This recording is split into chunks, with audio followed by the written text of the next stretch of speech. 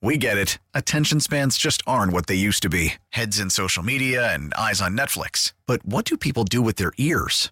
Well, for one, they're listening to audio. Americans spend 4.4 hours with audio every day. Oh, and you want the proof? Well, you just sat through this ad that's now approaching 30 seconds. What could you say to a potential customer in 30 seconds? Let Odyssey put together a media plan tailor-made for your unique marketing needs. Advertise with Odyssey. Visit ads.odyssey.com. Every week for the last several months, we have been joined by the former ambassador to Europe under President Trump and the former governor of Virginia, Jim Gilmore, to talk about the war in Ukraine. And Governor Gilmore, I appreciate you coming on. The latest headline, and this one's provocative, and I noticed you posted about it on Facebook, is the idea that the United States is going to send Patriot missiles to Ukraine. And Russia is, I don't know, using veiled language, saying this would cause a major conflict. I'm not sure what that means. What's your assessment? And good morning to you. Well, good morning. That's the most recent news that we're going to send, we're at least considering, and I think there hasn't been a formal announcement yet, Patriot missiles to Ukraine. This is the same missile that was under discussion several years ago. We were sending them to Israel in order to protect them from missiles coming into that small country there. Look, the big picture issue is that the Russians feel that they can attack the heating, air conditioning, the electrical systems, the infrastructure of Ukraine here in the wintertime, make the public so miserable that they'll quit. And so this is a response to that. This is an ability to knock some of those long-range missiles out and to give more protection to the people of Ukraine here in this time of winter. The big picture issue that we're dealing with is this, though. The big picture we're dealing with is that the Russians are trying to basically outweight Ukraine and wait for their Western allies to become either bored, tired, or broke and stop sending them support. And then at that point, the Russians can negotiate some kind of good deal on their to their benefit, which, as you know from my previous discussions, means a long-term spin-off into major problems in Europe and indeed the world.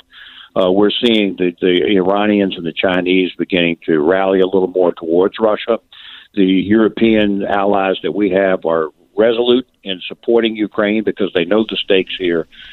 So those issues are still underway, John, and still going on. But the Patriot could be a changer on the battlefield for the long-term missiles coming in.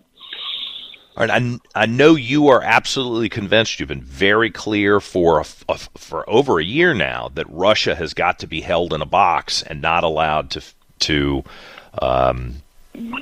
attack their neighbors and get the idea that they can just run wild in Eastern Europe. But do you, just to play devil's advocate, do you think that the Patriot missile approach and providing that to Ukraine would be the kind of thing where Russia would say, you know what, let's find a way to punish the United States somehow, directly, that this is a direct intervention that crosses a line with them? Is there a danger of that?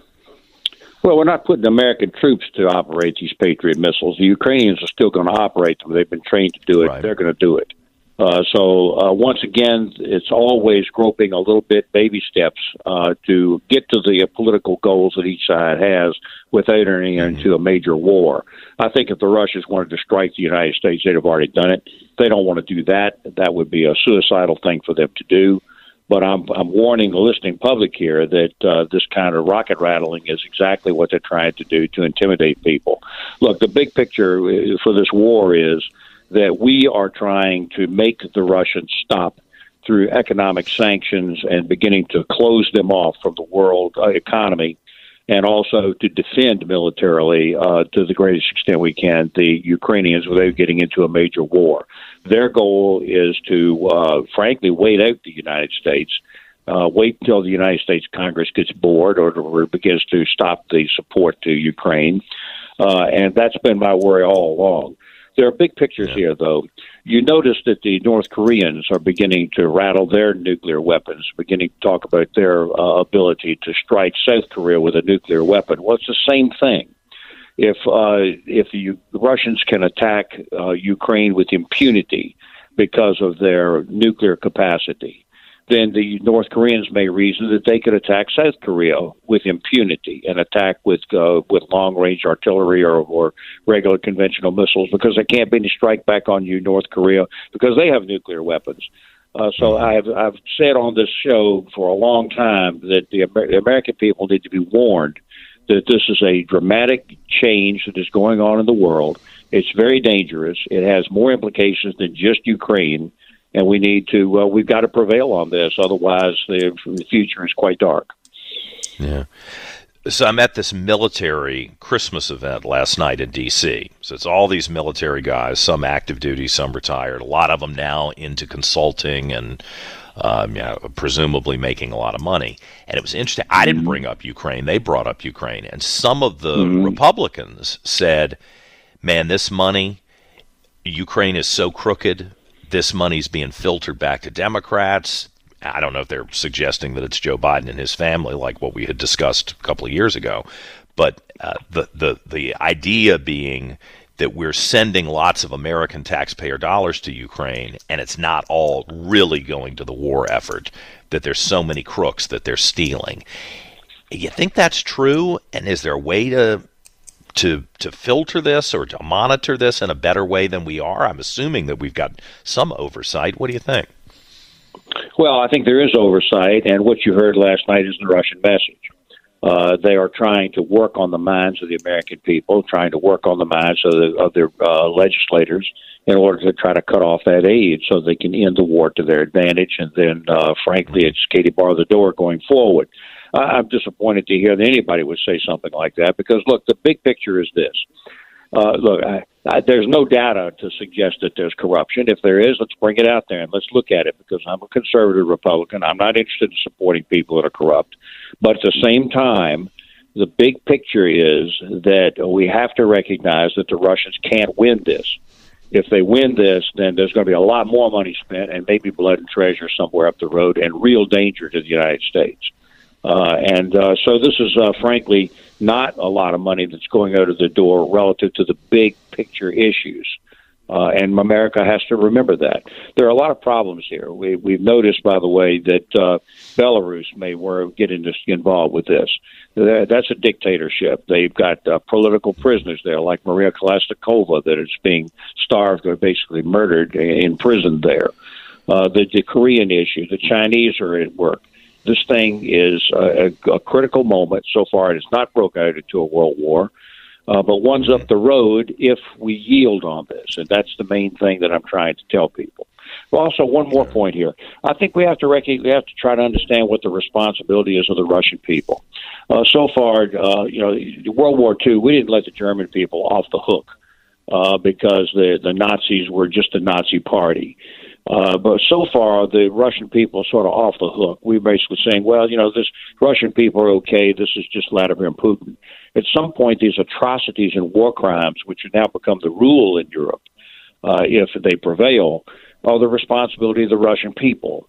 And you begin to wonder at some point when we need to start talking about that point, John.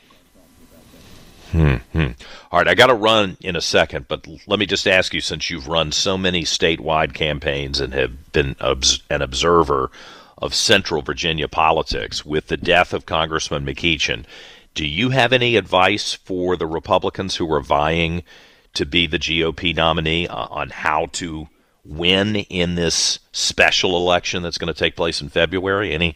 Any hints or tips or things you've observed over the years that might help them? Well, of course, the fundamentals are that it's a district that's drawn for a Democrat. That's what it's designed to do, which means that I think the Republicans ought to run, and I think that they ought to. I'm sorry about the death of McEachin, but Congressman McEachin was on the team that is the Democrat team with all of the approach that you see in Congress with that. So we need a Republican. And now, look, let me be clear.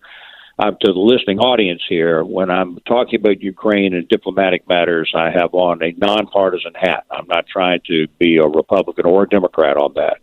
But everybody knows that I've been a long-term, lifelong Republican. And they're going to have to find out whether they can get the money in order to be able to advertise appropriately in a short-term election in order to be able to defeat some of the better-known Democrats whose names are being put out there. That's really the question.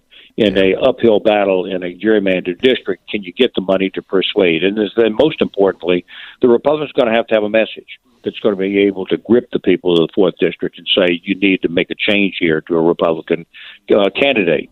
That message still has to be developed even on a short-term basis, John. Yeah. Okay.